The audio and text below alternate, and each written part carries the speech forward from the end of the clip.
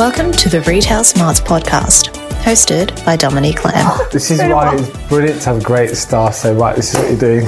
Hey, welcome back to our Retail Smarts podcast. Today we are very, very lucky to have in our podcast room, we're speaking with Rob Godwin from Love Honey, and we are so thrilled to have you here. You have such an incredibly interesting business, and we just want to hear all about it. So thank you for joining us.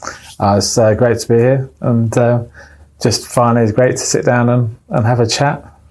We were just talking about how well certain categories did during COVID. And of course, you know, this whole podcast won't be about COVID, but just, you know, tell me, what were the categories that, you know, were very, very successful during that period? Yeah, as a pure play online retailer, we've seen food, alcohol, home furnishings, but also sex toys. And that's where Love Honey, both on a global perspective with our head office in the UK and distribution centres in Atlanta and here in Brisbane, Queensland, we've seen huge growth. We've been very fortunate to be in a category that has grown and that has seen a positive effect from COVID. Don't get me wrong, we'd rather seriously not have this and be business as usual. But there's been potential, and we've utilised that potential. We've increased our market share. We went from 28 staff to 64. Wow, that's amazing. In 7 months. So incredible. With potential came issues. So growing pains, I should say. But we did it, and we reached that potential, and now we see a whole new consumer base. So we've been very, very, very fortunate. And tell me about those growing pains. What do they look like for a business that's growing, you know, so rapidly? They are positive, negative. So whereas you would be building on like supply issues, at one stage we'd always try to keep between 2 to 4% of our range out of stock, or aim for 0%. But the parameters of acceptability would be between 2 and 4%. We got to 25% because you just couldn't get products due to lockdowns in China, supply from Europe and America just not coming to our shores. So that took very much you had to take a razor sharp viewpoint on the supply chain and improve areas where you could. The other area is keeping, and most importantly, was keeping our staff safe. So we had to invest a large amount of cash within the warehouse to facilitate safe working practices 100% of the time. And it also meant having to put new regulations, new procedures to ensure the staff are brilliant. I mean, doesn't matter how good or how much demand there is for Love Honey products. Without good staff, you're never going to deliver your potential. But you have to put in the rigorous infrastructure to ensure that they are safe. And touch wood, we've had 18 months of no cases, everyone being compliant, everyone following the rules, which is great. But that is, again, is a positive, negative. But if you look at the big picture, people have been locked up. People have been, and even now today in Melbourne, another lockdown. People they go inwards. They are restricted to being at home. So therefore they focus on themselves, open up their conversation to their partners, and hopefully, or what we've seen is embracing their own sexuality on a far wider scope.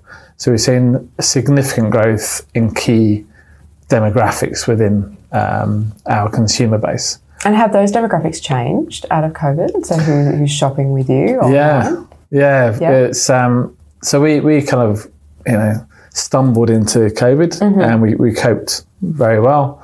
And I never wanted to see us lose this potential. So we grew a lot of market share. But when we did our market research, we do a lot. So we do our in-house analysis. We use companies like Ragdoll, and we were shocked to see that. Well, not shocked, but it was surprising to see that our biggest growth market was single females under 35, because they can't date. They can't date. Yeah, they can't go out. And the growth of solo or single adult products for that young female market exponentially grew far larger than every other category we had. So our core demographic is 25, 45 de facto heterosexual couples. And so suddenly you've gone from you're advertising to 25 to 45 couples to now single females. And that we had to adjust to our marketing message to ensure that our core market was still catered for. But likewise, we had to cater now for an increasing female single market. And that's good for the future. And what does that look like? I'm just interested from a gender perspective. When we talk about recruiting more women and things like that, we talk about writing job advertisements through a gendered lens. You know, we talk about the makeup of a workforce. You know, how to make people feel more included. How do you change your, I guess, marketing message ever so slightly for the single female under 35? Interesting. Well, we're restricted, as we gave it in our Retail Global talk last week, we're restricted in how we can communicate. So Mr. Zuckerberg doesn't particularly like Love Honey or any other adult retailer. So we have to think laterally and strategically. We really do endorse and encourage our ambassadors to talk on our behalf. So we use brilliant people, and we're so lucky to have our Love Honey family include Chantal Otten, Australia's leading sexologist. She's our main ambassador. For example, the single female under 35 market. As much as I would love it, they don't really want to hear a 40-something bold English chap. Understandable, yes. Totally, yes. You know, but Chantal's eloquent, absolutely the top of her profession. She's so well versed in this area. So that's one key aspect. Other one, Flexi, Lillian, she's another ambassador, and we've done some collaborations with her in products. We have Cam Fraser from the male perspective of young couples as well. And also Tamika Wilder, the orgasmic mama. And again, she talks from the female perspective as a young mum.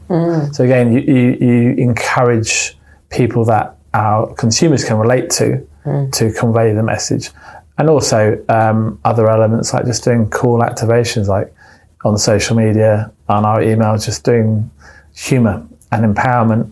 One thing which came way before COVID was our just general policy of female empowerment. Our best-selling lingerie range in 2019 was called Fittest, and it had we have as standard policy, all of our imagery on our website has a base size and plus size model. Full stop. It's funny because at the moment on my Instagram feed, and I don't know her surname, but there's a model by the name of Stefania so she is currently modelling all of the Love Honey lingerie. And so I thought when I asked you the question about under 35s that's what you would say to me, that it's, you know, perhaps you're advertising around apparel as opposed to products and things like that. But she's very well known, obviously, you know, in circles where you would talk about other products in that space. It's there is a market. And companies, for example, like Honey Birdette, they do aim at the hyper good looking size 4, 6, 8, etc. That's their market positioning, and there's nothing wrong with that. We tend to, our demographics are wider scope, so therefore we want that inclusion, we want that diversity, we want everyone. Doesn't matter what colour, shape, size, whoever you are, as long as you have a positive sexual journey, that your sexual well-being is at the forefront. And that's why we have a real a wide selection of ambassadors to attract everyone, really. I think the other thing is from a company perspective, most of our directors, most of our senior managers are female. I think I'm the only male director in Australia. All of our top line, bar one, is female. In the UK, 2/3 of our directors are female. We're in an industry where the most of the money is spent by females. And do you actively recruit for women, or do you find that they naturally gravitate towards your brand because, you know, in effect, because of who you're targeting, it's really designed to, you know, suit women and for them to feel comfortable, you know, in that environment? I don't think we have a bias in the recruitment process globally or necessarily here. It's just the best candidates are female. It's just down to ability, and the fact that we are selling to a predominantly female audience helps. And so I'm not sure all the gentlemen would like that, but tough. The females are absolutely kicking the proverbials of the chap. So long may that continue, really. Yeah, wonderful. It's interesting because in retail we know that around 11% of retail CEOs are women. So it's still quite a small amount, and a lot of the time it has to do with the fact that we aren't great at growing, you know, our staff from shop floor or warehouse floor through to those leadership positions. What do you do internally to grow your staff throughout your business? That's a great question. We refer to our team as a Love Honey family. We had our second baby this week, wow. Which is fantastic, from Annie, who's our content manager. We had 3 engagements in the last month. We have 3 dogs that come into the office every day. And my 2 boys come in at least once a week, and they've been there since it was our spare bedroom in Indooroopilly in Brisbane to now we have 5,000 square metre warehouse. Wow. So they've been throughout the journey. Part of that evolution of the staff is to give them the tools to grow and to be biased to encouraging them to grow within the business rather than necessarily putting in someone new externally. Yes, having new blood into the business at specific times is good. It's good for morale, it's good for new ideas, reinvigorating the workforce. However, I think retention of staff, the empowerment of them. So, for example, customer service team, they don't sell. They physically only offer advice and solutions to the customer on a global scale. So we'll deal with America and the UK during our working day and vice versa with our UK call centre. But that's a 3-month training program. So we invest a lot of time and we empower them. So if there is normally when people call a call centre to complain, where's my order? Or something's wrong. So we give them the empowerment to deal with those issues straight away, turn a negative into a positive. But that breeds a very positive culture. And so people want to stay. Our staff retention is the highest in Australia than all of our global businesses. So, for example, Jasmine, she's been with the company 9 years, 2 years in the UK, 7 years since we started. And we've become market leaders in that 7 years, which is pretty amazing, really. We're market leaders after 4 years, which shouldn't have happened, but we went for it and we did it. But she's a great example where she went from customer service manager to training manager to 2IC to now the general manager. So she's she does all the dirty work in the business. So she's your succession plan. Yeah. Yeah, amazing. And you have to build for that. So if I ever lead the business, which I can't see myself doing, hopefully, just yet, we have a succession plan. The business comes first. Paigey, she's amazing, got engaged this week, which is awesome. She started off as a weekend casual customer service at university. She became deputy manager customer service. She then became online trading exec. Now she's the e-commerce manager, only 25, and she's got a team of 4. Wow. Tash, our head of marketing, she started in the warehouse traveling around Australia. 4 years later, she's got a team of 4 and she's head of marketing and PR. Oh, that's incredible.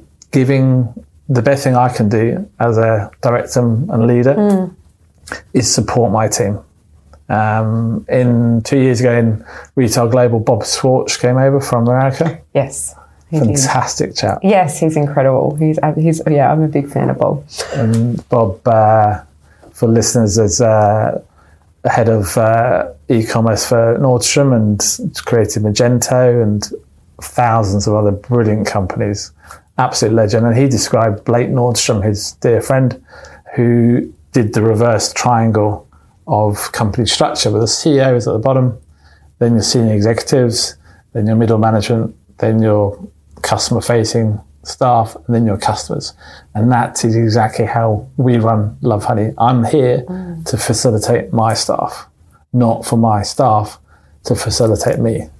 So I'm the bottom, and I give them the tools to exceed because they make me look good. Which is an incredible way to lead. And I think, Bob talks about, Blake Nordstrom and, what happened after he passed away, which, was quite unexpected, and how everybody, there were hundreds and thousands of people that ended up writing to the family and sharing stories or individual stories about the things that Blake did within the community that no one ever knew about, particularly around... I don't think it's rowing. Yeah. And so he was, certainly they are an incredible retail family. I think when you look at, how retailers interact with community, at the moment there's this real rise of kind of consumer activism. And I imagine in your space, it's quite prevalent because of the nature of the content of what you're selling. How does that impact the things that you talk about on social media, the stances that you take on certain issues, and just how you engage with, different parts of the community? Yeah, that's fascinating, and it is very topical at the moment. Again, we're very fortunate to have had, we have our core values within the business, and that's kind of trained from day one within, and it's the core values like, it's nice to be nice. You can never know enough about sex. Going the extra inch, yes, a little bit cheesy, but it conveys the right approach to how we view these bigger socio-economic events. I think with the Me Too movement and the whole consent issue currently being discussed and female empowerment, way before that was always one of our principles. We always had models of mixed sizes, of mixed diversity, etc. And that's just been a norm for us. You have to very, specifically when we're talking about a sensitive subject like sex, like sexual wellness, you do have to tread a very careful line where you don't want to be, hey, look at us, look at what we're doing. You don't want to come across as jumping on the bandwagon and being sensationalism, or look at us, we do X, Y, and Z now just because it's a hot topic. What we tend to do is just carry on, and I think that's a very important message we give to our staff, is this is who we are anyway. We in our team of staff, we have every sexual orientation. Literally, it's a spectrum, and it's brilliant. To us, we don't care, because that is a norm. And I think breeding that normality into a business is probably one of our greatest achievements, in that it is just, we don't see it as special. We don't see it as something to jump up and shout about. It's just part of who we are. I mean, what you're talking about is in effect diversity thinking. So they say that where you have the 7 different diversity minds at a table, that you get a 20% better outcome. And so by having a very diverse workforce, which is what you're describing, it's proven for you guys. I mean, totally. You're market leaders within 4 years.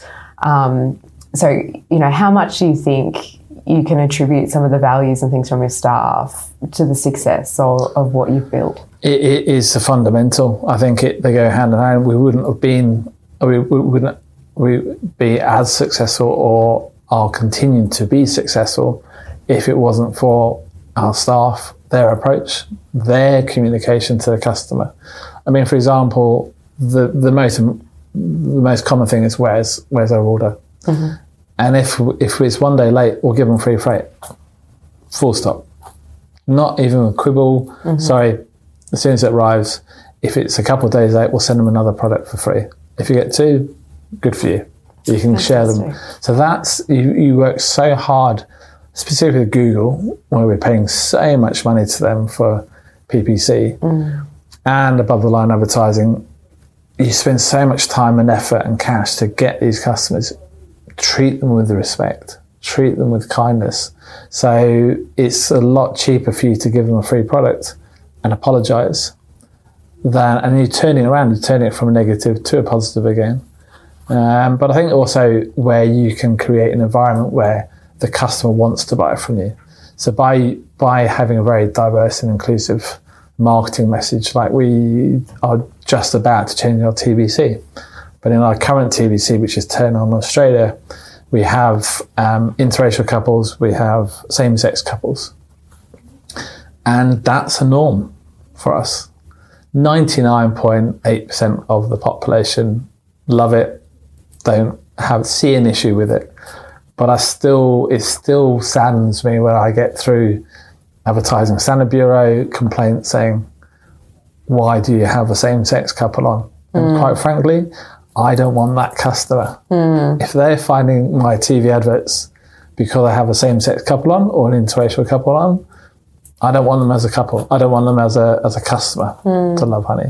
Speaking of kind of those difficult consumers that potentially don't agree with the values or what's reflected in your business, the SDA has conducted, and for our listeners, the SDA, if you're not aware, is our employee union within the retail space, have conducted a whole raft of research around sexual harassment and customer abuse. And what they found was that there are significantly higher numbers of people within retail, particularly people that work within stores, being sexually harassed either by their co-workers or by consumers. I mean, I imagine with your content, I mean, how do you deal with that internally where potentially you've got serial pest consumers that are harassing your customer service staff or even online blogs or wherever you're communicating? I mean, how do you approach that? Yeah, I mean, we have 284,000 reviews on our website from customers.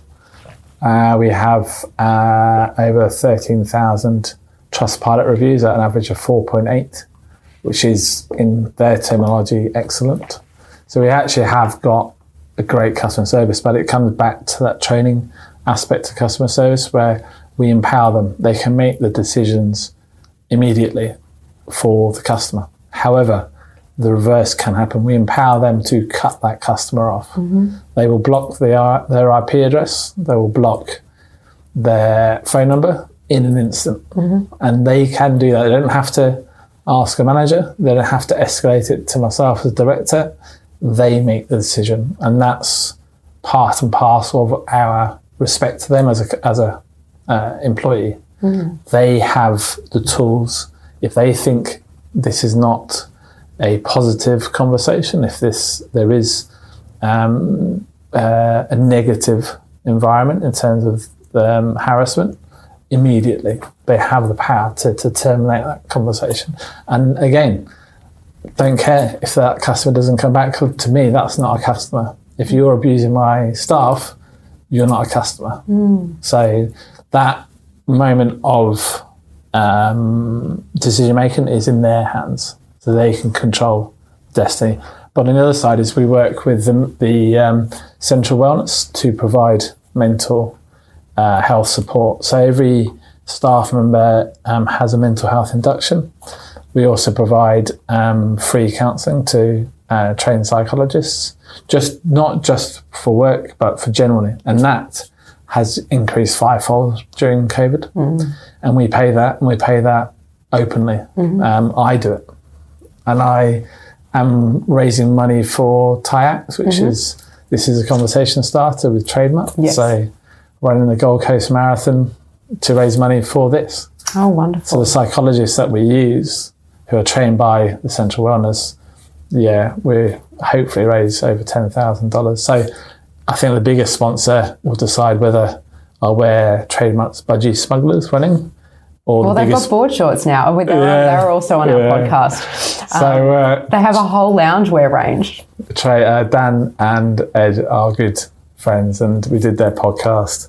We're kitting out all of our staff for Men's Health Week in their work gear. Fantastic. But again, it's you support your staff from making a decision, but you support your staff in the environment to seek support from professionals, and it's all discreet. I just pay the bill. I just see the number of sessions, no names, no information, and it's it's an expense which is 1,000% accepted. I love the concept of the way that you manage your team, in the sense that you give them, all the autonomy that they require to kind of make safe decisions for themselves, because I think it really does indicate that you truly live and work your values, in the sense that if I feel unsafe, then I can make a call, as opposed to having to ask permission from a manager or somebody else about a consumer, or making that consumer more important than their well-being. We don't do that necessarily well within retail, because there's always that added phrase about the customer always being right, which we know is not always the case. Totally. Especially not only because of the content that you're selling, but also just in general. I think that for too long our retail workers are on those front lines putting up with all sorts of things, because the customer is supposedly always right. And it's wonderful to see retailers like yourself taking a stand on that and changing that narrative, particularly for our young workers. Yeah, I think that the narrative has to start from the top. You have to embed that within your organisation as a standard, as normality, not as an exception. And I think it also comes down to when I spoke to the boys at Trademark on their podcast about sex, pornography, and the adult environment, and being a single father. I teach my boys about consent and about the real world, that porn isn't the real world. And also just my greatest admiration to my sons who are 15 and 11, and I think the thing I find so endearing about them is their politeness. So when we go shopping, when we do things externally, when they meet my colleagues or staff, or that they are respectful, they are courteous, and that gentlemanly aspect I think is a great trait. That, as a father, that's what I try and install in my boys. And also, it sounds like you're a bit of a father of the Love Honey family as well. So that's really wonderful to hear. We are running out of time, but I just wanted to ask you before the end of our podcast, I hear that there are these amazing warehouse tours that you're conducting, and I thought our listeners may want to attend one. So I thought I'd give you a shameless plug about these warehouse tours. So tell me a bit about those. I think for me, after Retail Global with Bob Schwartz, it got me thinking a lot about who I am and what I could do. I've been very lucky in my career in Australia to have the 3 biggest jobs in adult industry. So I've run the biggest wholesale company. I've run Sexpo as a CEO and Club X chain of stores. And I created Love Honey from 50 Shades of Grey. And now we're the market leaders and the biggest adult retailer in the world. So from us, it's why I've evolved, my team, is to be able to do more of an industry push. And the industry push is really about putting a spotlight on our industry, that we are normal. We are having a good, positive sex life is as good as eating good food, having healthy drinks, having a healthy dialogue with your partner or your family, etc. Having that positive sexual well-being is fundamental. We did our sexual happiness survey a couple of years ago, and the key statistic out of this was having over half the people, 3/4 of the people saying having a good sex life is good for your overall health. But critically, having a good sex life improves your mental health. 25% of respondents said that. So where the warehouse tours comes into this is I want to showcase us. I want to showcase how our customer service works. I want to showcase how we manage to market our business in a progressive way when we can't do it on Facebook, where we have to rely on above the line and use our ambassadors. I want to let our warehouse staff talk to other companies to be proud of Love Honey being a sexual happiness people. So part of this is an advertising thing. Part of it is to showcase to other business leaders what we can do. Like Handy is our charity where we're designing a sex toys for the disability community, and we sell their book where 100% of the revenue goes back to Handy to fund this development, not profit. Everything we do, free shipping, everything goes back to them. To be able to do a warehouse tour and showcases, to me, is very proud. To me, it's a really endorsing factor of where we have moved the business. But I think on a funnier side, the warehouse show bags when you leave are even better. Oh, my staff love them. I was on maternity leave when our staff did it, and I heard all about the show bags and the ride home in the cab. They had a ball. Absolute ball. They really, really enjoyed it. And it's, it's wonderful to be part of a retailer, I think, behind the scenes, because you don't get to see all the things and talk to all the people. And then, of course, the show bag is a conversation starter. I actually brought you a show bag as well. Thank you so much. Today. Thank you. There you go. Excellent. There we go. Wonderful. So I feel like this week someone sent me knives, and now this is a whole new... Jeremy? He did. Jeremy sent me knives. Jeremy. And this is a whole new... Yeah, and Anthony dropped me a line and said... of course he did. Yeah. Yes, Anthony is my husband, for everybody who's wondering. I think I think they're on the tour, etc. Is, we are in a very fortunate position. We are industry leaders. We do run a community within e-commerce, and I think where we can help each other in learning, we are pretty good at what we do. You can order something at 5 p.m. in Sydney and Melbourne, and you'll get it next day. Yeah, it's incredible. You guys are amazing. We're definitely, leaders in your field, and, you're almost, are there any other competitors? There are in various parts of Australia or the globe, because we're now in a global industry. It's not just Australia. Amazon will be our biggest competitor in the future, but we also are the biggest seller as well. So there's a bit of a oxymoron situation there. But just for example, our major competitor, if you can only be horny between 8 a.m. and 4 p.m. Monday to Friday. Right. If you are... on the weekend, which you would you've got to wait till Monday to talk to them. Right, okay. But they won't change their ways for their customers. Yeah. We only had 7 hours last year where we went online for our customers, which was on Christmas Day, where our 2 call centres or 3 call centres around the world were off. So 7 hours out of 365 days is pretty good. Yeah, that's incredible. If we can help educate other Australian retailers, omni-channel or pure play, by coming in, seeing how we do stuff, and they can take that away from them. As long as they don't get into the adult market, we're happy. But it's about the community. And if I can share our experiences where we've succeeded or failed, and they can improve, then the whole e-commerce industry will lift.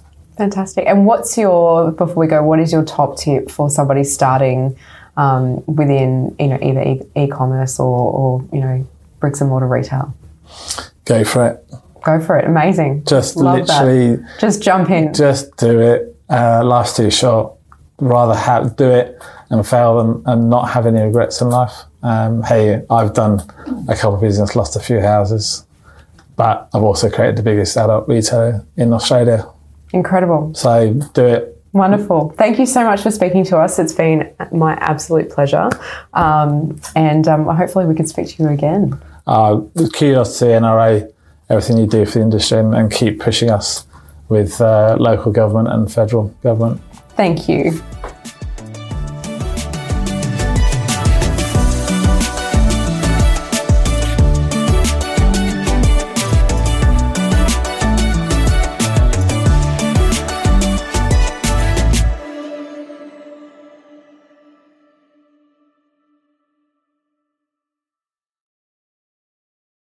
Want to know more about the Australian retail industry?